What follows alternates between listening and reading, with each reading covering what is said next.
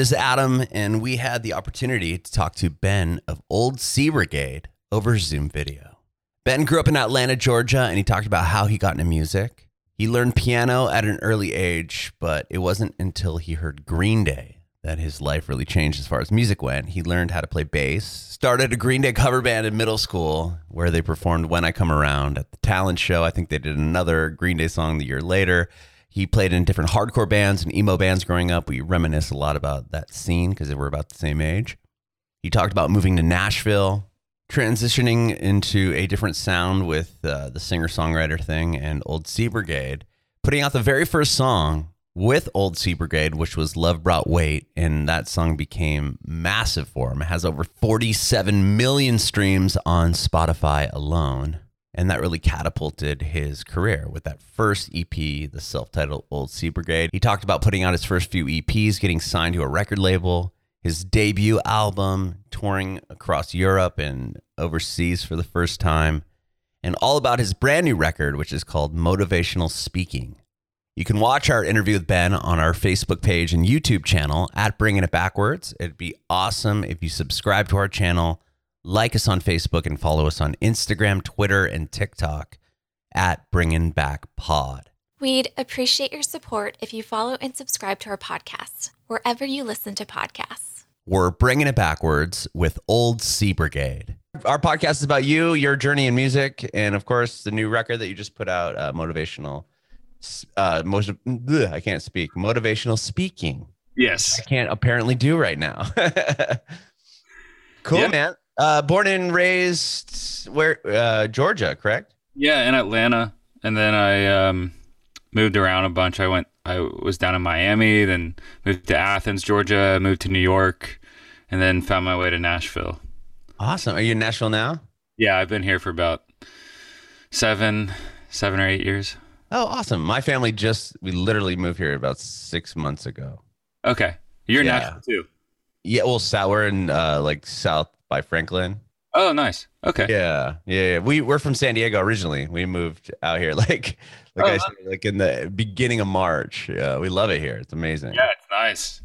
Yeah, it's beautiful down there near Franklin. Yeah, we love it. It's really cool. We have 2 kids, so we wanted to be in the burbs. Right. Yeah, it makes everything a little easier. Yeah, we love it though. It's rad. So you born in Atlanta. How long were you there for? Until I graduated high school. Oh wow. Okay, so you spent some time there. What was it like growing up in Atlanta? I liked it. There was a good music scene. I think. The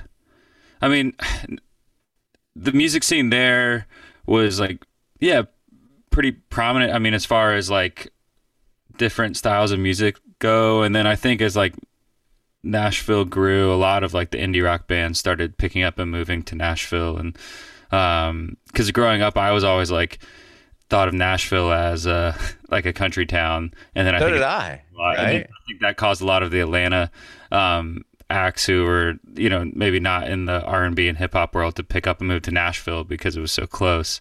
But when I was growing up in Atlanta, I mean, it was a cool little scene. I mean, so many great venues, Tabernacle, Masquerade, the Roxy. Like, I just remember going to so many shows and just playing in a million bands. Okay. I'm curious where your musical journey started, but isn't it funny how like I also assumed that country music was just like that was it here in Nashville, and even to like the past like within 2 years I thought that, and then I was as this podcast kept going, I was talking to more and more even like indie bands, like emo bands are like, oh yeah, I'm moving to Nashville. I'm like, wait, what? Yeah, it's crazy. Yeah, I had no interest in even like visiting Nashville. Like it was never on my radar. I never came here until I moved in 2014.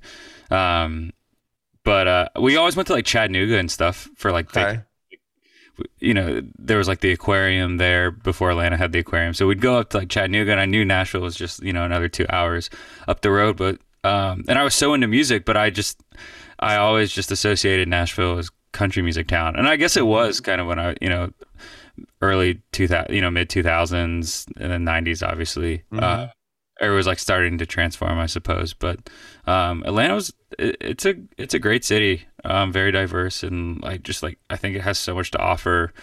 I think I was able to pick up a lot of different influences there, and lucky to meet a lot of inspiring artists. So it's a pretty big town. I mean, for even entertainment, right? I mean, they shoot a lot of shows and movies and stuff there too, yeah, right? now like become the LA, I guess, of the South.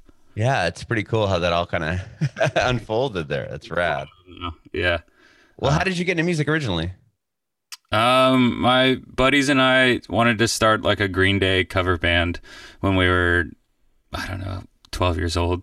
So I started playing bass. So, and then we would just play like our school talent show, like, you know, the middle school talent show. We're about the same age. What record did you get? Like what record from Green Day was the one that like really got you? I think it was Warning and Dookie were both. Okay, that's the same with me. When I heard Dookie, like I was in 4th grade and my like life changed like that. Yeah, day. I think I was about the same. And, we spent like all year trying to learn how to play When I Come Around.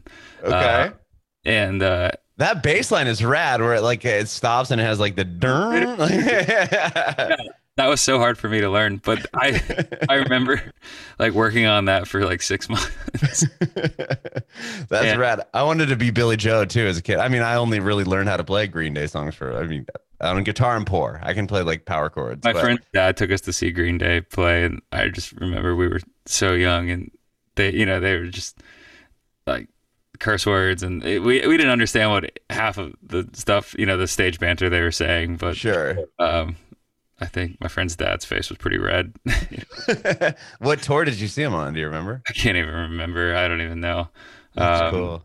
But yeah, so we played When I Come Around at our middle school talent show, and then I think the next year we played a different Green Day song, and then I kind of got into there was like a big emo hardcore thing, so I like started playing in a lot of those types of bands, and I'm not like super proud of that era, but I definitely learned a lot from that.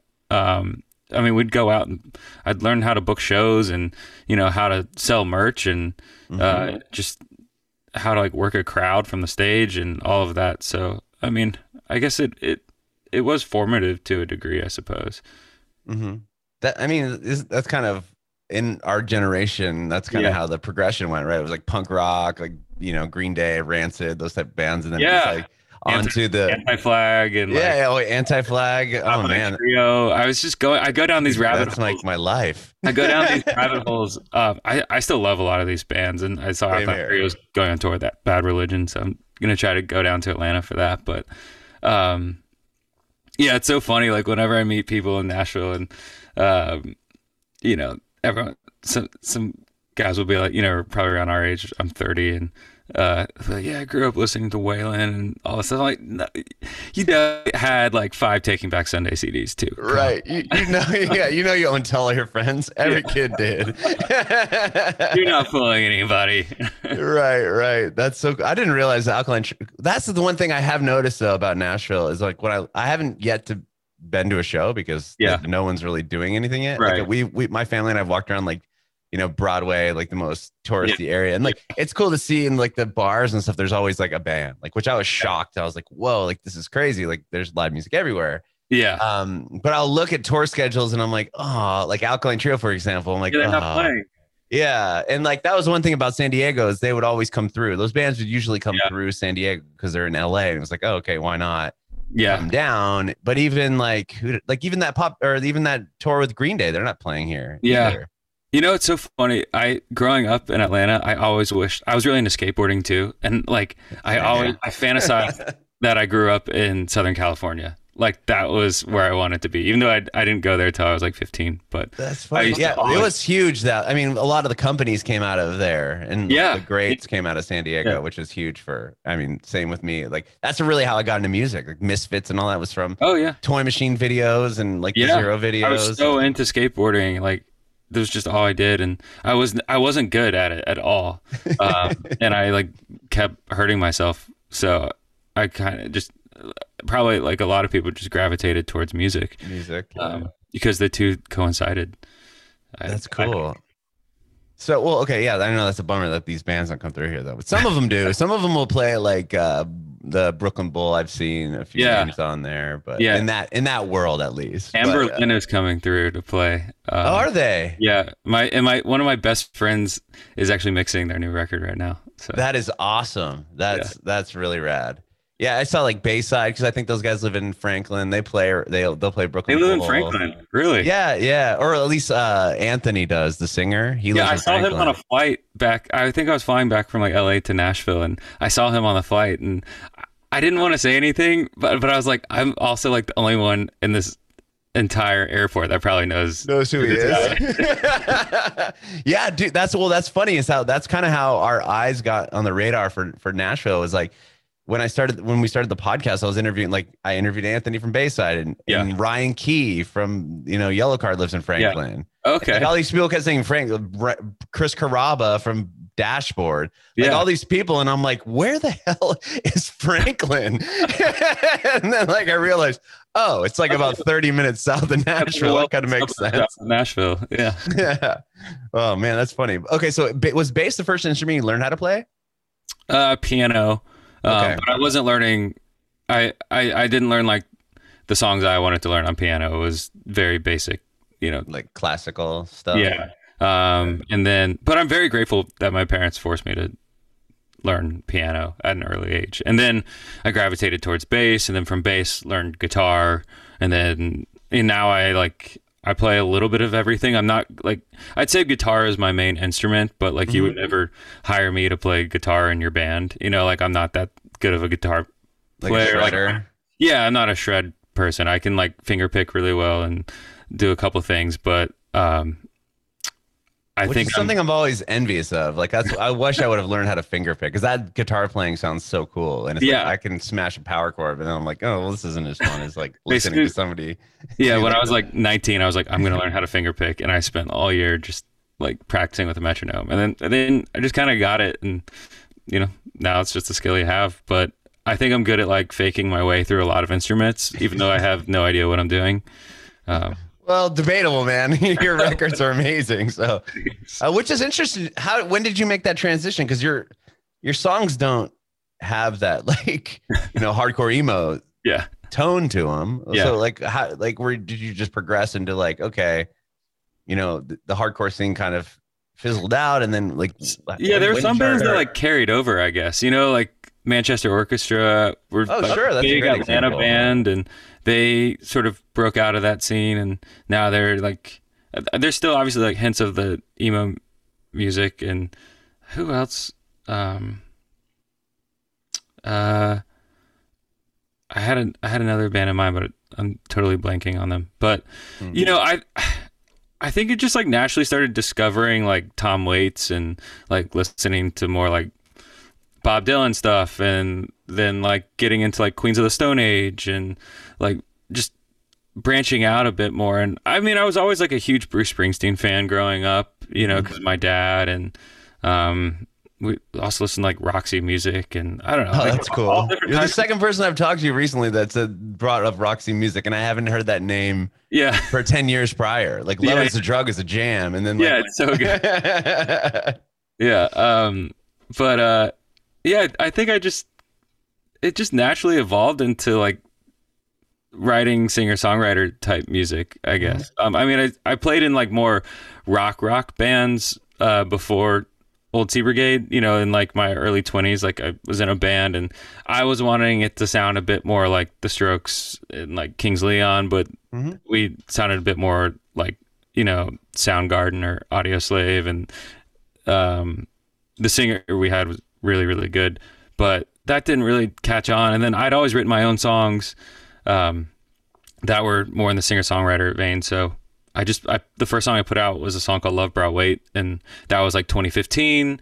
And like Spotify was kind of getting going then, and playlisting and all of that. And I just happened to sort of luck out, and people started adding that song to like playlists in the Netherlands and in Germany. And then, I just kept putting out music, and things, there was sort of a spiderweb effect. And things, it didn't like explode, but it definitely turned into something where I was like, oh, like this is the first time something's really stuck with like my music, and like I could see a way to build a career out of this. And I'd always worked in recording studios growing up and interning or assisting, and so I signed a record deal and used some of the money to build a little studio, and just kind of been building on that ever since. That's incredible. So Love Brought Weight was your first song you put out as Old Sea. Oh my gosh. That's incredible. I mean, what, like you have like 47 million plays on that song. I remember being so excited when it hit like 50,000. I was like, this is crazy. Yeah. That's cool. Well, so you worked in studios and as an engineer prior to like intern, assistant. I would never be like the main engineer, but still, did you go to college for that or school for that? You know what? When I was in Atlanta, I worked at a studio called Glow in the Dark with a producer, Matt Goldman, who produced like going back to the emo music, like Under Oath and Copeland and all those types of bands. So I was around that a lot and just learned a lot from him. And through that internship, I met my buddy Jeremy Griffith, who produced Love Brought Weight, and he produced my first record, and he's also just one of my best friends, and we stayed friends for like the past 15 years. But I met him because he was renting out the B room at Matt Goldman's studio in Atlanta. Oh wow. So yeah, and then he ended up producing Love Brought Weight, which really got Old Sea Brigade going. I have to credit him for helping me really find my sound too. So it's just funny how those things, they find a way back, even if it's like 10, 15 years in the past. That's interesting. When Love Brought Weight became, successful and it started getting all these plays, is that when record labels started reaching out to you? Yeah. Or was it later? Okay. Yeah, it was still like, I think it had maybe 1 million or 2 million plays at the time. Wow. Okay. And did you have the whole EP out yet or no? I think I did. Yeah, I did have it out. Okay. And then, I signed with this label Network, and they've been really supportive. And it's been a good partnership. So and they have huge artists on it, right? I mean, yeah. They did. I mean, they have like Coldplay was on their label and stuff. Yeah. So you were probably aware of the label. Was there any other? Yeah, I remember, it's war type thing going on, or was it you knew you wanted to go with them? I knew a little bit about Network in the past, but so Jeremy knew an A&R there who, they used to have like a pretty big Nashville footprint, I guess, and I think they're not really here in the city anymore. They're out in LA, but I remember I was still living in Atlanta when I started Old Sea Brigade, because I moved back home. I was living at my parents' house, and I drive up to Nashville to play shows all the time. And I remember driving up one time, like to play a show for this A&R at Network. And, we got there and like found out like they weren't coming to the show, and I was like kind of bummed. And then like 6 months later, like the head of the label hit me up and was just like, do you want to like work with us? I was like, wow. Did you tell him that he stood you up? Yeah, I was like, someone stood me up. I don't know who, but still haven't found out. That's funny. Yeah. So once you put out, so you already had the EP out, and then the first record you put out with them was Wash Me Away. Yeah, I think, was that it? Yeah, I think that was it. Yeah. Okay. And just put out a couple EP. I think I put out like 3 EPs with them, then put out the first record. The first record, and there was a time I was just like putting out so much music, like it was every like 6 weeks, just kept going and going, which was nice. And then I put out singles, or were you putting out like EPs that quickly? It would be like 3 singles, and then like put out an EP, that like a 5-song EP, then just release like the 2 more songs with the EP. Okay. So did that for a while and toured a lot, did a lot of like opening slots. Got to like tour over in Europe, and which was, what was that like? Have you ever been there before? I went to London one time when I was a little kid with my grandma. Okay. So that was like my first time really getting to explore. And it was great. And my manager is actually based over in the UK. So it was fun. He like came out and tour managed, and we went all over. And I found like as time's gone on that I've had a bigger footprint, I guess, in Europe and like Germany and the Netherlands and stuff. Like if I play in Nashville, no one will come to, like maybe 10 people will come to the show. I'll come. My whole family will come. Thank you. Okay. So we got 4. Okay. 14. Perfect. So I never really like focused on Nashville. I've kind of just focused more on like, Europe.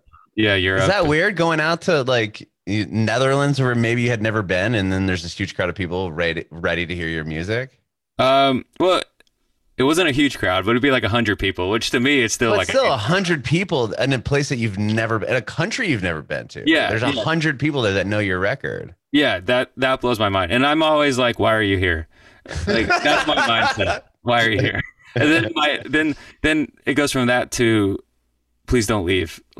Like, sure. Like there has to be some catch. Like, please don't.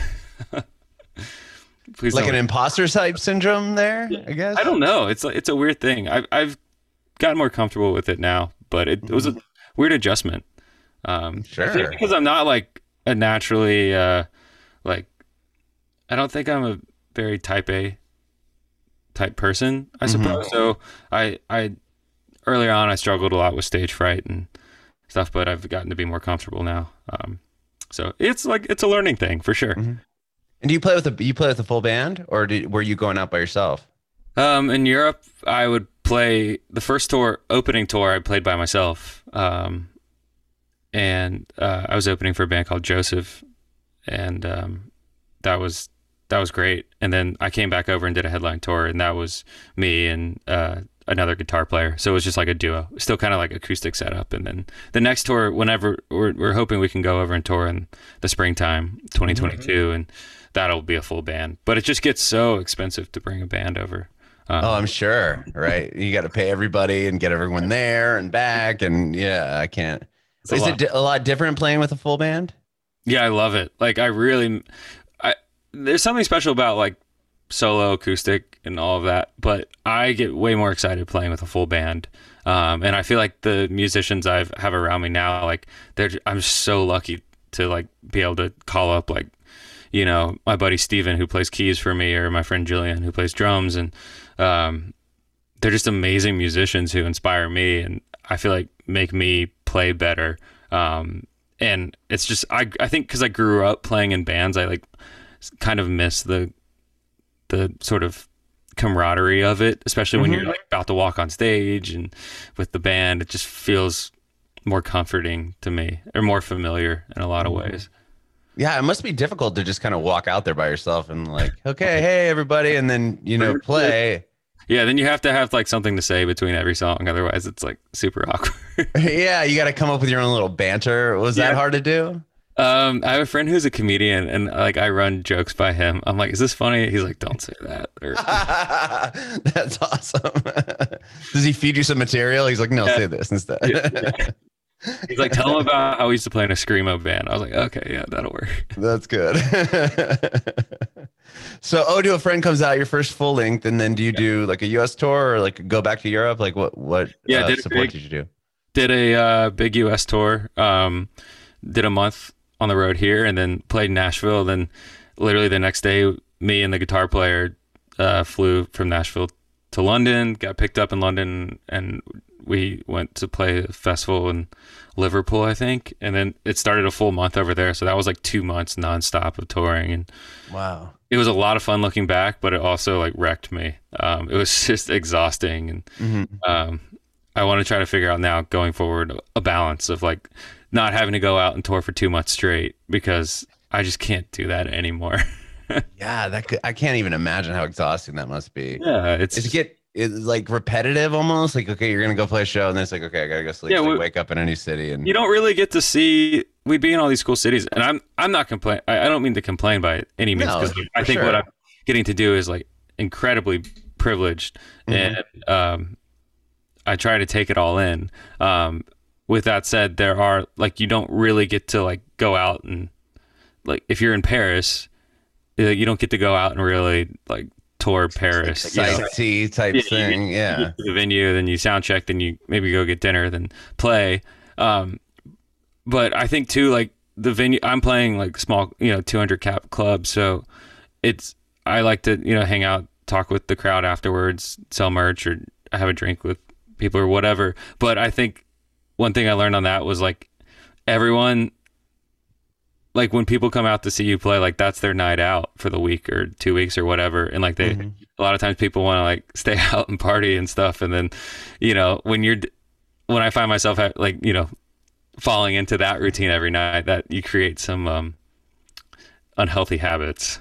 Sure. So, you could really wear yourself thin, I'm sure, pretty quickly. Yeah. But you live and learn, and but it was also, it's just like it was so much fun. And like throughout the whole pandemic, I've had a lot of time to really reflect on those tours. And like, I feel, very grateful on all the like people I've met, like even just like a random sound guy in Stockholm, or like just stuff like that, just getting to meet all these amazing people. So it's been fun. So I did that tour, then came back, and trying to think, I guess did a couple tours after that in the States, but nothing like not like a full headline type run. I think I did a couple opening shorter tours, and then the pandemic hit, I guess. Yeah. Were you on the road when the pandemic hit, or were you actually at home? I was home in Nashville. I had just gotten off doing a couple shows with a band called the Franklin Electric, who are a Canadian band, and they're really big in Quebec. And we just played this place called Metropolis in Montreal, and it was like a 2,500 person show, and that was the last show we played. And then he came down to Nashville, and I produced a couple songs for him, and we wrote. And I remember when we were working on his EP here, that's when like stuff started getting weird, and we were like, is this like, oh, maybe like you should go back home and we can pick back up in like 3 weeks when this COVID blows thing over. Yeah. And here we are, like 19 months later, yeah, or whatever it's been. Oh man. Okay. So, well, at least you're home. And you weren't like stuck in Europe trying to, under the gun, trying to figure out how to get back. Yeah, exactly. But wow. So while you're in quarantine, is that when you write motivational speaking? I know you had a record that came out in 2020 too, an EP, right?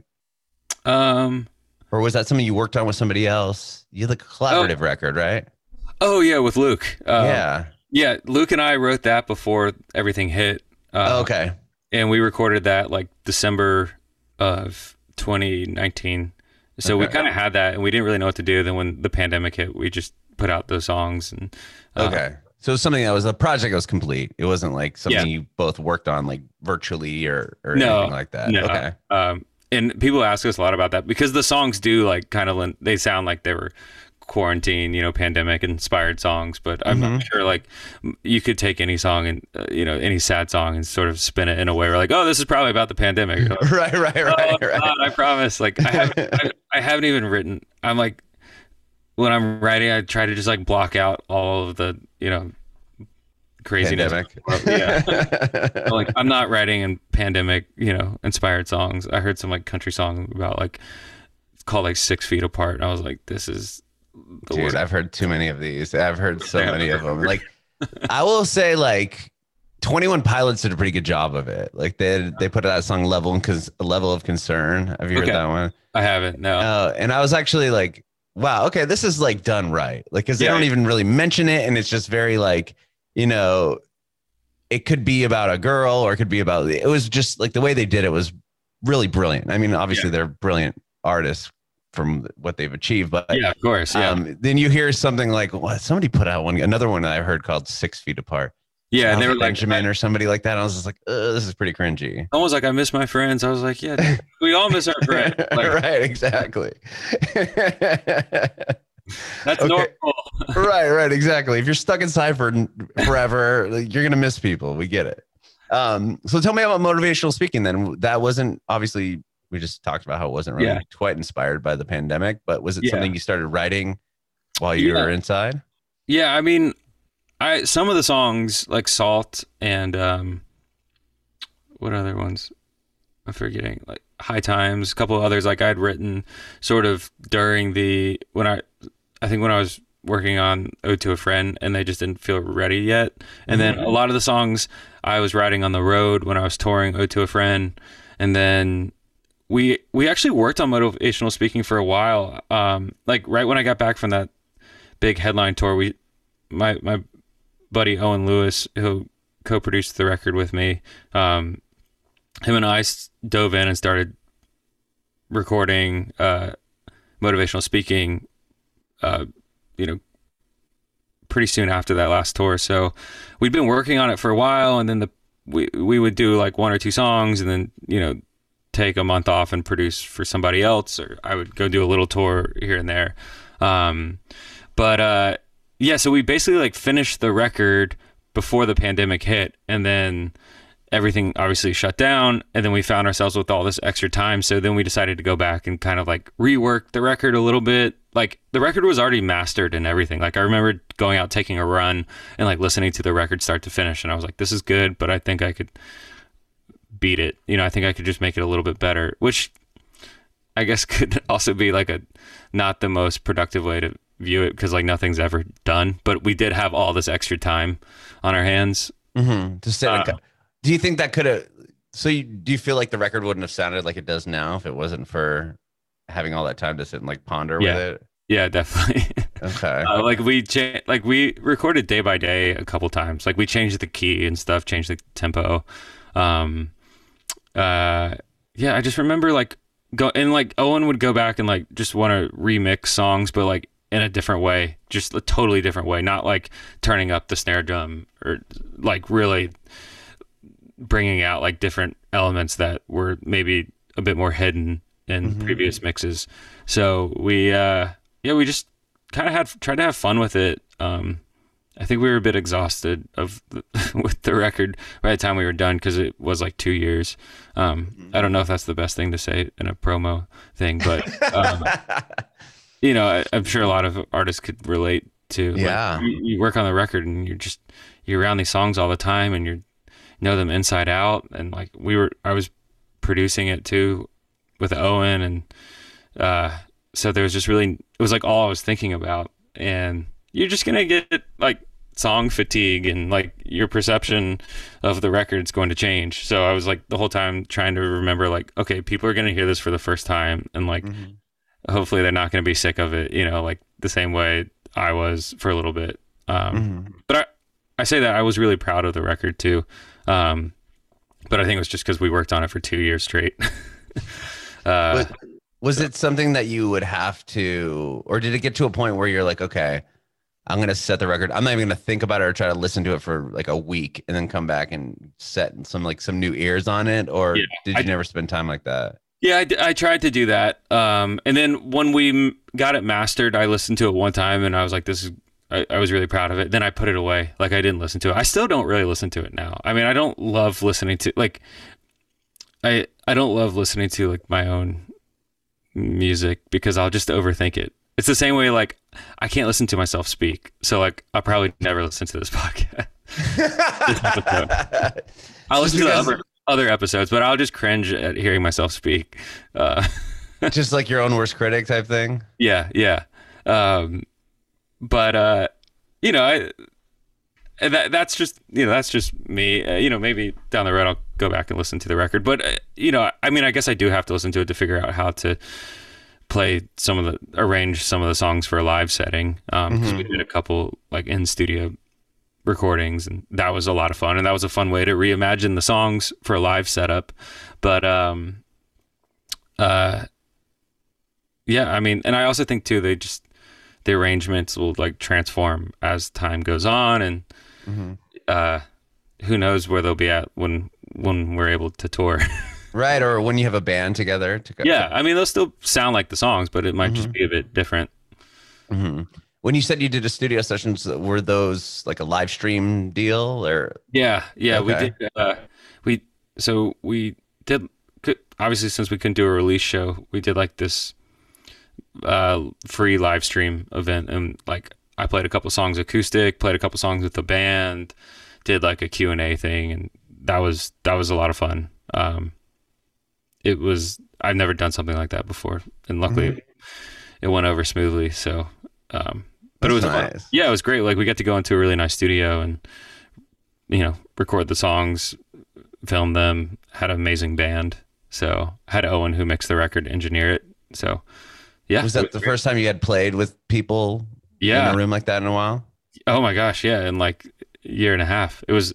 I remember when we like started playing the first song. I think the first song we recorded was How It Works, and I couldn't stop smiling. I mean, it's like, it sounds cheesy, but I was just so happy, and I was like, oh, this is that what I was missing for the last year and a half, and I didn't realize it until I started playing with the band, and I was like, oh my gosh, this feels so good. That's it was like so therapy, cool. Yeah, right. I'm sure. I'm very emotional. And yet you haven't yet like played in front of people like face to face yet, or have you? I did. No, I've done a couple like private Zoom shows, which you make them as good as you can, but there's obviously a lot of limitations over Zoom. And then I've done a couple private like backyard shows and stuff, but I haven't done like a proper show yet. Like show. I was supposed to do a show the other week in Greenville with St. Paul and the Broken Bones, but Paul got sick before the show, so we had to cancel it. Do you have anything lined up as far as shows? I'm playing like a festival and like outside of Sacramento at the end of August, but I'm just gonna play it acoustic. But I don't have any full band shows quite yet. We're working on a couple things that are in the works that'll hopefully be able to be announced in the next couple weeks. So that's exciting. I'm sure even that show that you're playing out in Sacramento, you're probably pretty pumped about that, I would imagine. Yeah, it'd be fun to I have no idea how it's gonna go because like I haven't been in front of a proper audience in so long. Have been running your jokes by your buddy. Yeah, I'm gonna be texting him like the whole time, like, man, give me some material. Some solid zingers. You've had a while to... Well, that's awesome. I'm stoked that you're actually, the stuff's opening up enough that people are playing again. Yeah, and hopefully, things. Yeah, I mean, obviously, like the Delta variant and all that is scary, and everything still feels so uncertain. But I think there's obviously a way to bring back live music in a safe way, and I think it just needs to come back. I mean, there's so many people that are reliant on it, and for like their job, and that it's just they've been hit so hard this past year and a half. So especially the crew guys, right? Yeah. I mean, oh my gosh. Yeah. That don't have any sort of residual like songwriting income or anything like that. They're just do anything. Yeah, crew guys and like the independent venues. It's been awful. So, but I think things are now looking up. I know I have my eye on a lot of shows that I want to see. Same here. And Bonnaroo is gonna apparently happen in like a month. So we'll see about that one. Yeah. I think isn't Lollapalooza happening this weekend or something? I feel like there's so many festivals now that are back. I think it is happening this weekend, actually. Yeah. Didn't it start already? It might have already started yesterday or today. I don't remember. Yeah. I did vaguely remember hearing something about that. So that'll be, I guess, a very telling example of what will happen. There's kind of like a post-emo music festival happening in Chicago. I can't remember. Maybe it's Riot Fest? Is it Riot Fest? Yeah. But that's that's been going on for a while, right? Yeah, that's a pretty big one. Yeah. Yeah. I want to go to that. I know, so do I. They used to do a couple of them. I thought they did Chicago and maybe one other city, but maybe not. Yeah.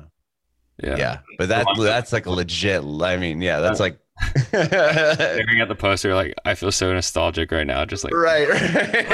Like they're still playing and they're still playing. Yes. I know, it's funny to hear now, just being older and like growing up with those bands. I remember Taking Back Sunday did like right before the pandemic. They did that tour where they played the first record in full and then they flipped a coin. Did you hear about this? And then and it either landed on one side, they played the third record, Louder Now, or they played the second record, Where You Want to Be.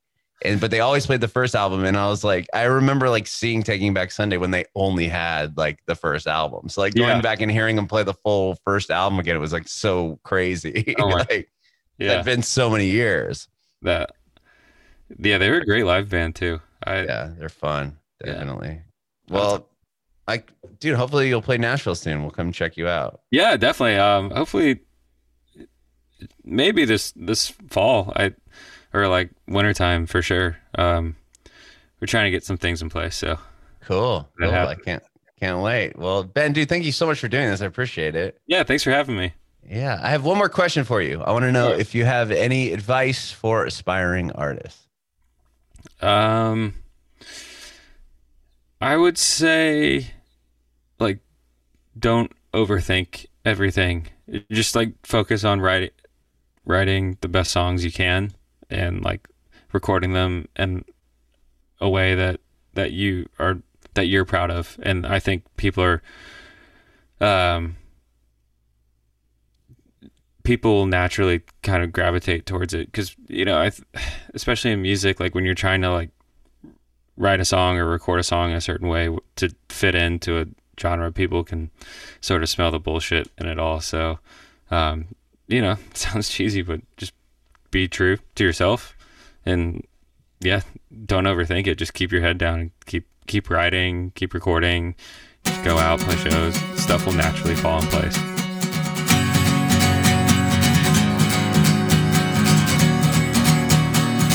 Bringing it backward.